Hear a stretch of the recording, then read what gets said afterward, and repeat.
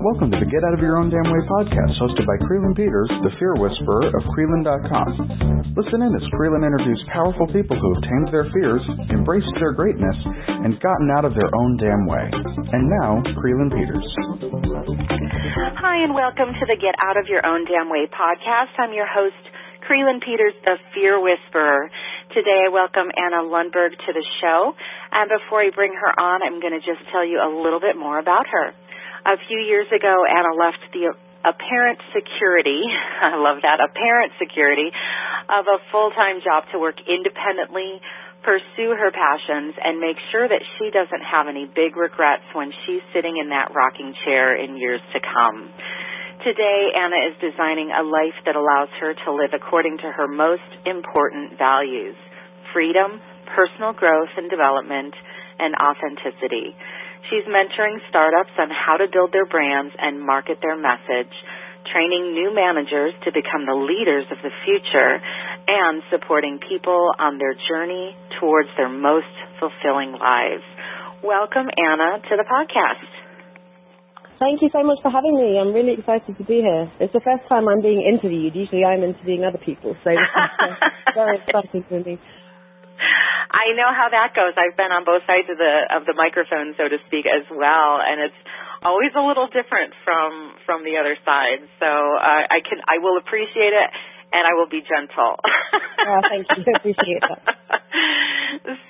So Anne, I always like to tell my audience too a little bit about how I know the people who are on the show, and we met through a networking group online.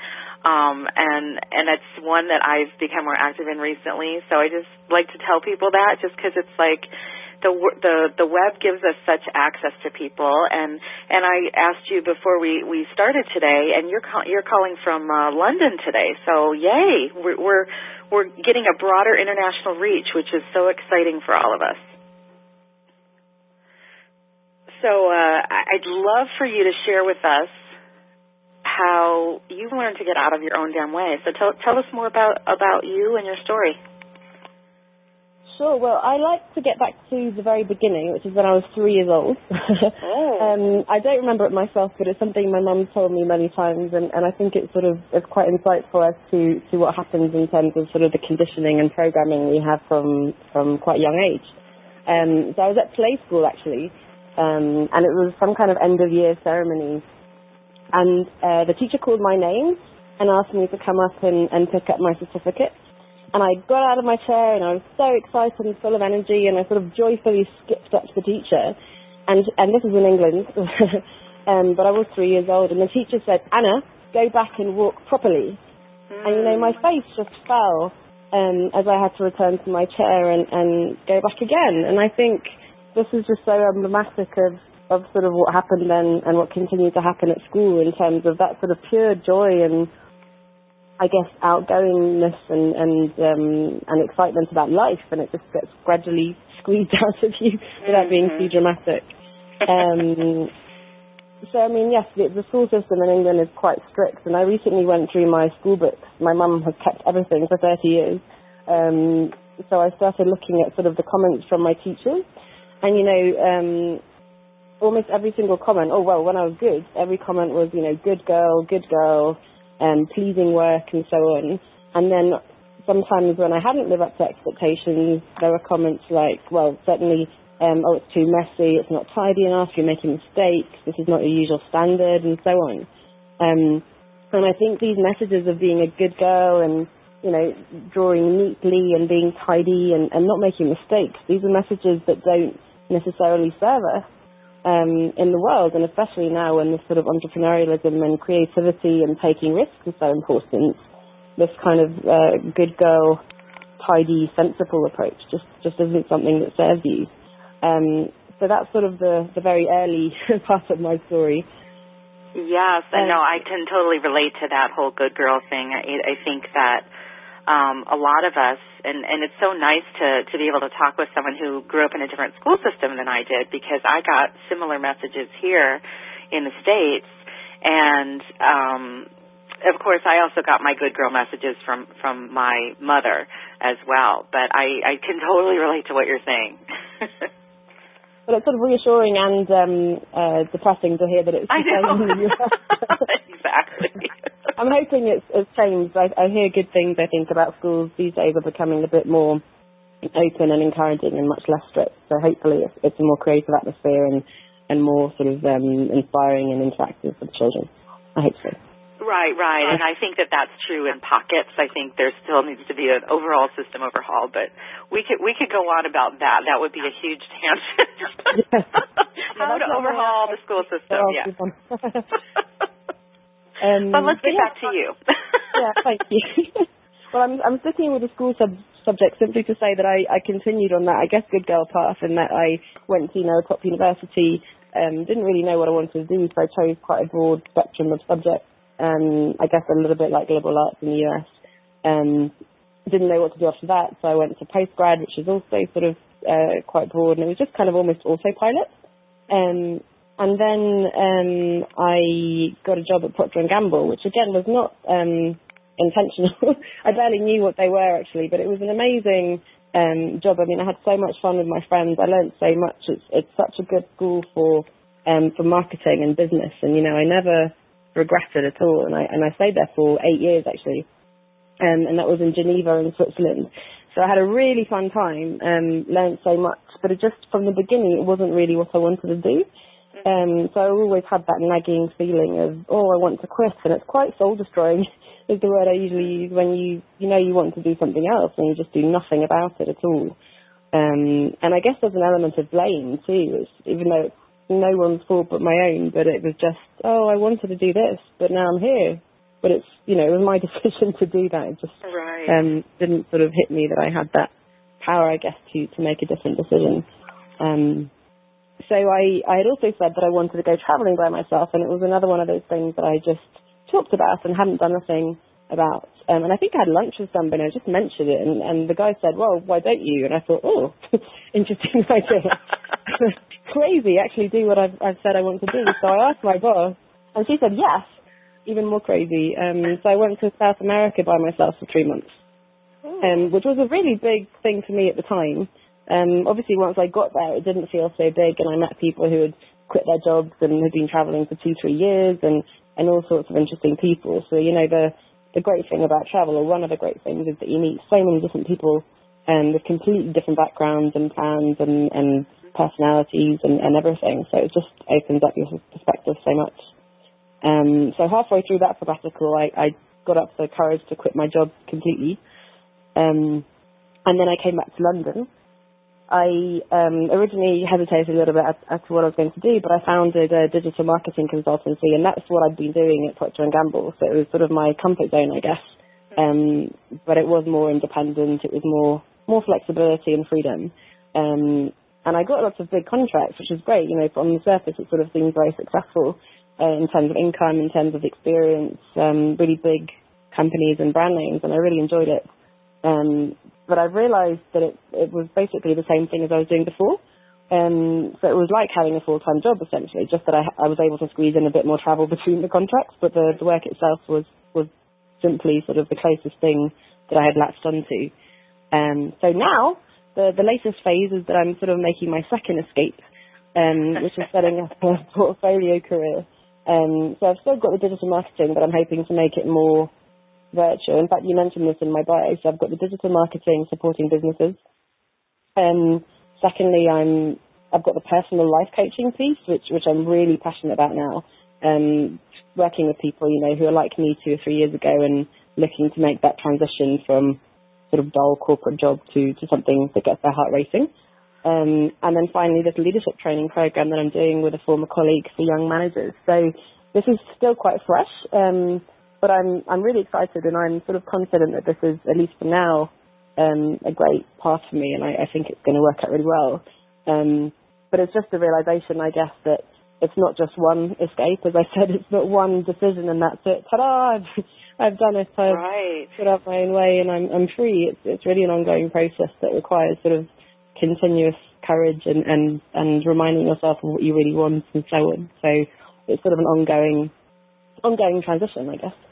I love that you said that, because there's so many people, because I've been on that other side too of working. I come from public mental health background, and so the nonprofit sector, and then before that I was for-profit doing business and marketing. So I have varied, but I've been on that other side of wanting to escape that and thinking, oh my gosh, people who work for themselves, they've got it made, it's easy, and there are things about it that are easy and different, but it is a continual process. Like you said, it's not like a destination, it's still that journey, and it's us figuring out what's working, what's not working. We still have old beliefs to shed. We still have old behaviors to shed. And we have to kind of find our way within our own business and our own path to be able to continually create the life that we want, and to continue to evaluate, is this what I want, or do I want to go a different way? There's so many. With freedom come blessings and curses. When you have a lot of freedom, it's like, oh, great, I have a lot of freedom, but then like, oh my gosh, what am I going to choose? Yes, can definitely relate to that. It's funny that you say that. I mean, on the one side, you have all these people, and I'm constantly bombarded with ads on Facebook from, coaches who want to help coaches and this freedom lifestyle, and all these pictures of people drinking cocktails on the beach and sitting at their computer in their bikini and so on. I've just been in Hawaii and San Francisco and so on, so it's not that you can't be on the beach and so on, but I mean, I was working 10, 12-hour days. I was really at my computer all the time. So it's that reality, and I love it. I love every minute of it, but it's certainly not just lying on the beach and then sort of doing a few Facebook ads now and then. So it's definitely both sort of more exciting and more... Oh, yes. I remember one of my beach trips, I was doing photo shoots. So I'm like, I want to just sit and watch the sunset. I don't want you to be taking my picture anymore. So I totally get that. There's choices. So sometimes we get to sit on the beach and enjoy, but then other times we've got to work. And it's that constant kind of balancing, I think. But there's more opportunity, I think, when you create that business lifestyle and lifestyle kind of commingling together. More opportunity and choice, I guess, because if you're they call it 9 to 5. I never worked 9 to 5. I'm pretty sure it was earlier and later, but when you're in that framework, you don't have that choice. You have a certain number of vacation days. You have the rigidity of the day. So actually, that's what's most scary and exciting. The freedom that we're longing for is also the freedom that's pretty frightening, because we're just not used to it. Mm-hmm. Yeah, it is. It's a choice, and I also tell people, because I have a lot of friends who do not work for themselves, and they get sometimes really scared for me when things are a little up or down, or just kind of not as consistent. And I'm like, it's going to be fine. You don't have to worry about me. I'm a big girl. I can make my own decisions. I can weather this, or but it's not for everyone. It's really not. I think that those of us who are on this path, there's a certain amount of risk tolerance that we have that not everyone can handle. And that's not good or bad. It's just the way it is. So I think it's really important for people to understand that it's not. And I'm jumping all over the place because I'm so passionate about this topic as well. So I'm so glad we're talking about this. But in your bio, you talk about like the perceived security of a job, and I love that, because it's really not as secure as maybe it once was, or that people think it is. Absolutely. I mean, certainly the economic climate of the last few years as well, people are losing their jobs, and it's certainly not a sort of guaranteed, secure, safe thing for life as it was maybe in our parents' generations and previously. So it's funny, I wrote an article 2 years ago just after I'd quit, it was a year after I'd quit actually, about the 10 things I'd learned since quitting my job.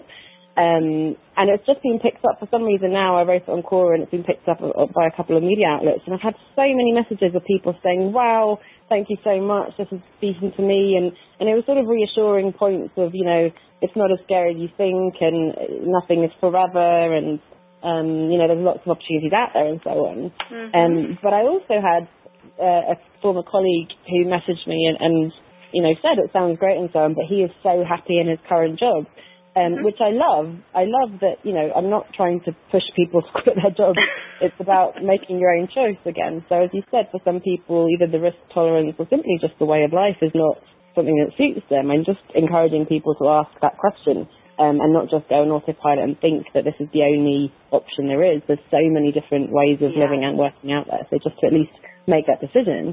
And if staying in your corporate job is the right decision for you, that's amazing. Good for you. Absolutely. And there are plenty of people who absolutely love their jobs and kudos. You know, I think that would be great. If I found a job that really suited me, that might be an option. Like you said, it is about those choices. It's about us being able to go, okay, is this the best fit for me right now? Is this going to allow me to have the type of life that I want? Because I think that's what's missing is a lot of times people get really in a rut with their jobs and they kind of, their lives revolve around their job, whereas really everything should revolve around our life.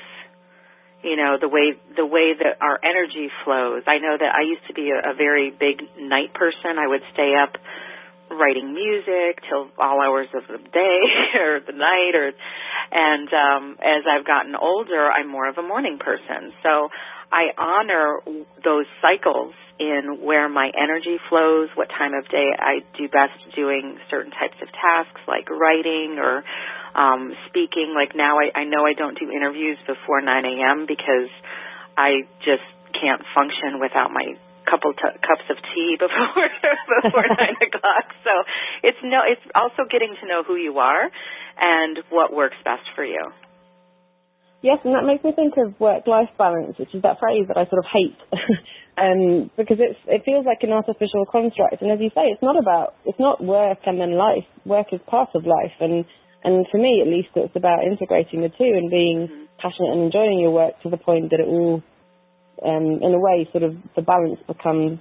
I mean, balance is so important, but sort of that dichotomy between work and life, where you know, between 9 and 5, you're in the office. It's sort of a very old-fashioned factory model, isn't it? And then you go home and then you don't work. But that doesn't happen anyway because people are on their phones and checking email on holidays and weekends and so on. So sort of that's my pet peeve, that term of work-life balance. But I think, as you say, if you go with your energy is, and I'm very happy to work late into the night on a project if I'm excited about it and if I have a deadline, and then another day maybe I'm feeling tired and then I'll take some time off. And that's the luxury, I guess, that you have when you have your own business.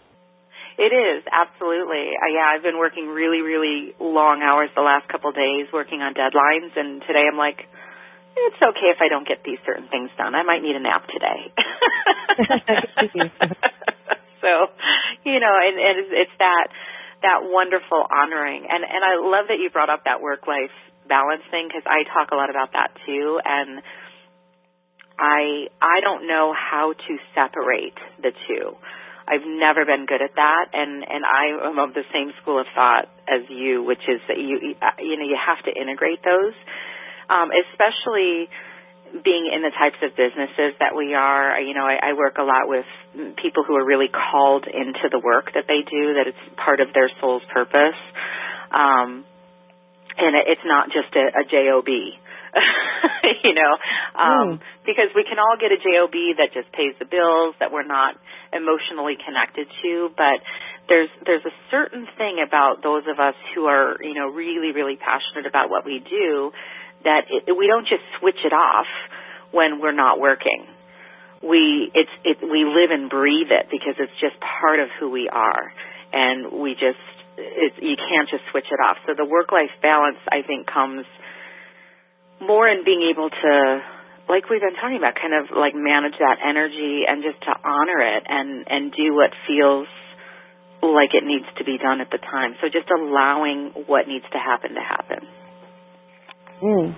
It's funny, I mean, I guess I also had that at work, and certainly my colleagues still do have that passion for their work, which is, again, fantastic. I mean, within marketing, I can't tell you how excited I was when I first saw my TV ad, you know, on an actual television, or, you know, the visual in a magazine, or, you know, whatever it was, or the actual bottle that I designed with my colleague. It was great, and it's impossible to escape that, because wherever you go, you know, if you're at the airport, there's perfume shops, of course, and you watch TV and you see the ads and so on. So marketing, in a way, is something you can't get away from either. And definitely digital, you know, you're constantly on Facebook and Twitter and so on, so it's very difficult to turn off that part of my brain which is working, and the part which is personal. It's sort of always integrated and intertwined, as you said. It is, and so it's just a matter of, you know, allowing that to happen, and just kind of being true to who you are and what needs to happen in that moment.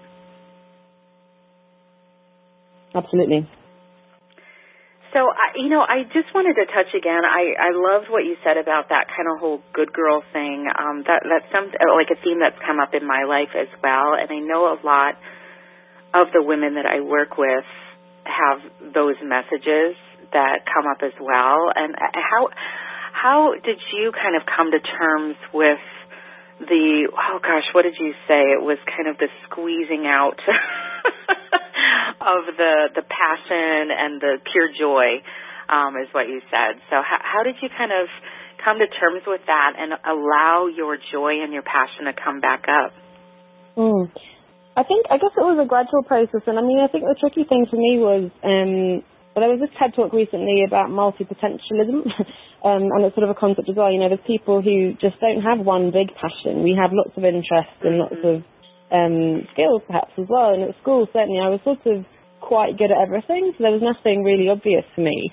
So that's sort of my excuse for being easily swayed by what other people said. So if I said, I really want to study English and become a journalist, then my parents would say, no, you won't earn money doing that. So I thought, okay.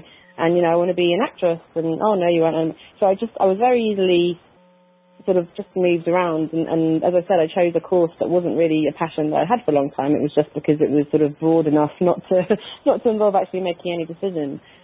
So I think for many years, I guess up into university and work, I was just kind of, I guess at the time I didn't feel like it was a good girl path, but it was certainly just sort of doing what was expected and that kind of standard road to sort of successful big university and big company and so on.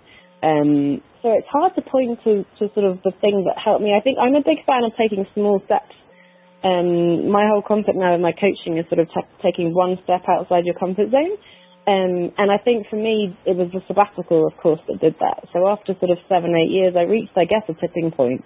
I asked my boss for the sabbatical, and that was a break. And I think when I took that decision, I knew that it could potentially, I sort of hoped that it would lead to something more, but I wasn't quite ready to actually quit. And I could very easily, I think, come back to Geneva, come back to another job. My boss called up, halfway through and had some offers, and I started to talk to the new manager, and this sounds interesting, and I could just come back and then just work for a little bit, and I just sort of very easily could have gotten sucked into that again, and I would have enjoyed it, and I would have, earned money and been with my friends and so on. It wouldn't have been a bad decision. But I felt somehow that was the moment for me to sort of to take the leap, I guess, as we often call it. So that's why halfway through I sort of, after many tears and calls and emails with friends and family and so on, I finally said, no, I'm going to quit. And financially it wasn't necessarily the right decision, and it was certainly risky, but it just felt so amazing. And that's, I think, the first time for a long time, if ever, I've actually followed my gut. Not necessarily, I was definitely still looking for external reassurance. I did, seek friends who would tell me it was the right thing to do, but eventually it was my own decision. And I think just making that decision, since then I've made more and more decisions, and each time I've just felt amazing and it's worked out. So I think with each step it's sort of reinforced that this is the, I don't want to say right path, because I think there is no right path, but at least a good path for me. And that's just giving me the confidence to keep going. And as we've said, it's a process. It's not that I've just done that once and that's it. Again, now I find myself sort of very easily going back into sort of a more standard way of thinking. But I'm reminding myself, and I'm getting better at reminding myself, that I should listen to my intuition and maybe not follow what's expected. Right, and taking those small steps I think is great. However, I think that a lot of people might think that moving across the world to take a sabbatical is not necessarily a very small step.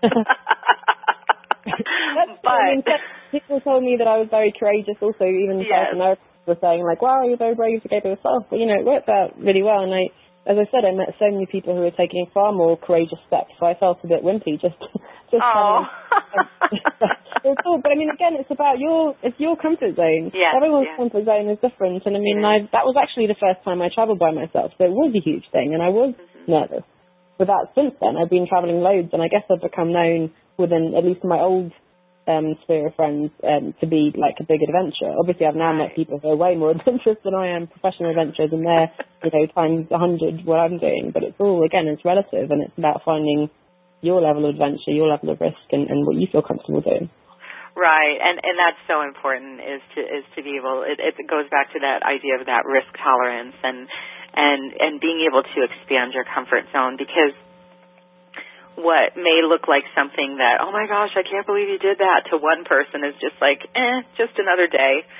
It's just a day in the life, I'm going to just go hop on a plane or travel by myself or something like that. Because there are some people who that is so far outside their comfort zone that they can't even conceive of how to do that. So I would say, yes, that was a very brave thing. It sounds like that really kind of shook up your thinking so that you could take, maybe what you think were smaller steps outside your comfort zone. But moving across the world and then quitting your job, those are two really, really big things. And so I just think that that's wonderful. I think that's courageous that you were able to do that and to really get in touch with your intuition and make some life-changing decisions. That's awesome. Oh, thank you. I think when you are, I think one of the reasons people talk about finding your tribe, which I quite like, is exactly that it's about finding sort of people that I guess are challenging you a little bit, but not too crazy. Right. So, perhaps sometimes it does mean taking a step away from sometimes your family and your friends just temporarily, or just getting a bit of either physical or sort of emotional distance there, just so that you can have some time to decide on what's right for you, but also just to meet other people. So if you're thinking of getting into a new industry or going traveling or whatever it is, try to meet people, go to networking events, or, they do evenings or coffees and all these things, read books, read blogs, connect with people, because it's all relative. So when I was in a big corporate environment, everybody there wanted to get promoted, probably even, wanted to get married, have kids, sort of everything was very focused in a particular, everyone was, from a particular background and had particular ambitions. As soon as I went traveling, or as soon as I met other people, then that just opens the doors to so many other perspectives, as I said, and it's not necessarily about it's definitely not finding someone who's done exactly what you're now going to copy, but it's about taking the elements that you like, I guess, and sort of reshaping to something that is a step outside your comfort zone, but not too big a leap. So right. if it's too big for you to take a sabbatical and travel by yourself, that's absolutely fine, but maybe you can do a weekend retreat, or even just go to, as I said, like an evening drinks reception talking about something, or a workshop or something, just that little step, or even an online course, or anything that sort of introduces you to some new concepts and some new people. Yes, because I like to tell people that, I'm the fear whisperer, so I talk a lot about fear, and that fear is a good thing, and you can use it to your advantage, and it's a catalyst to grow your business. But too much fear at one time, when it floods you, and you can't, you just go blank, or you can't think straight, or pass out, literally, or almost, we don't want that. We don't want people to be white-knuckling their lives. Yeah. But I think that fear is often, something that's quite vague. We're sort of worried, certainly when I was in that job, it was sort of, but what, you just don't know what's on the other side. It's just a complete unknown, and that's why sort of making that unknown less unknown, or more known, really helps. And, one of the big fears that people have, of course, is money, but that's not very clear on, what is the concern? How much money do you need to survive or to feel good, and why do you need that money? So so often I encourage people to question their values, because often, certainly in my case, money wasn't the top priority. As I think you read in my bio, my values turn out to be sort of freedom and independence and authenticity and growth, personal development. So, of course, I'm completely realistic and pragmatic about needing money, and I obviously want to be able to travel and see my friends and do things, but it's not sort of the money and the prestige of a head of digital role, let's say, in a big company is not the biggest value for me. For other people it might be, and again, that's their choice, but I think sort of just making those fears a bit more concrete, challenging if those fears really are real fears, or if it's just sort of, I feel like I should worry about my pension, maybe you don't need to worry about those things. Making them a bit more tangible will help you to also address them. Absolutely. Yeah, getting that clarity is so, so important, because sometimes our fears are just because we haven't gone through that thought process of going, like, what's the worst that could happen? Well, what's the best that could happen? And then making your plan Bs or your plan Cs, or just taking a risk, having faith, knowing that you're going to be okay. So there's so many ways to approach that. Yeah, absolutely. Well, Anna, I've so enjoyed talking to you. We are almost out of time, so I just want to make sure that the audience knows how to get in touch with you if they are drawn to your message and your message of freedom and courage and all of that. So let the people know how to get in touch with you.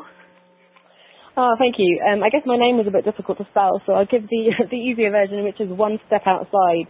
As I said, it's sort of my idea of one step outside your comfort zone. So both on Facebook and my website is onestepoutside.com.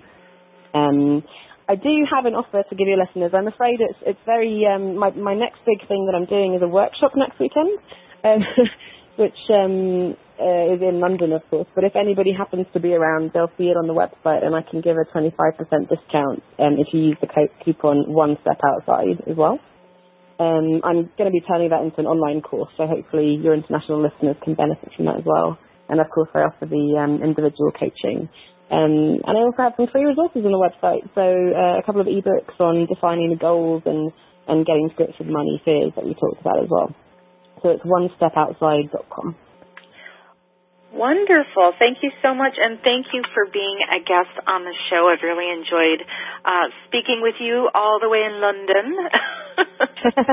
Thank you so much. It was a complete pleasure. I could keep chatting about these things for hours, so thank you so much for having me. Oh, I know. Yes, thank you so much, and thank you all for listening to the Get Out of Your Own Damn Way podcast. Be sure to stay tuned for more powerful interviews of people who've learned to get out of their own damn way. Thanks so much for listening. Are you a master at getting in your own damn way in life or in business? Let Creelan Peters, host of the Get Out of Your Own Damn Way podcast, show you how to tame your fear and embrace your greatness. Take her free quiz at Creelan.com/quiz. That's KRYLYN.com/quiz. You've been listening to the Get Out of Your Own Damn Way podcast with Creelan Peters, the Fear Whisperer. Join us next time for more inspirational stories and leave a review on iTunes. You can also find us at Creelan.com/podcast. That's KRYLYN.com/podcast. Thanks for tuning in.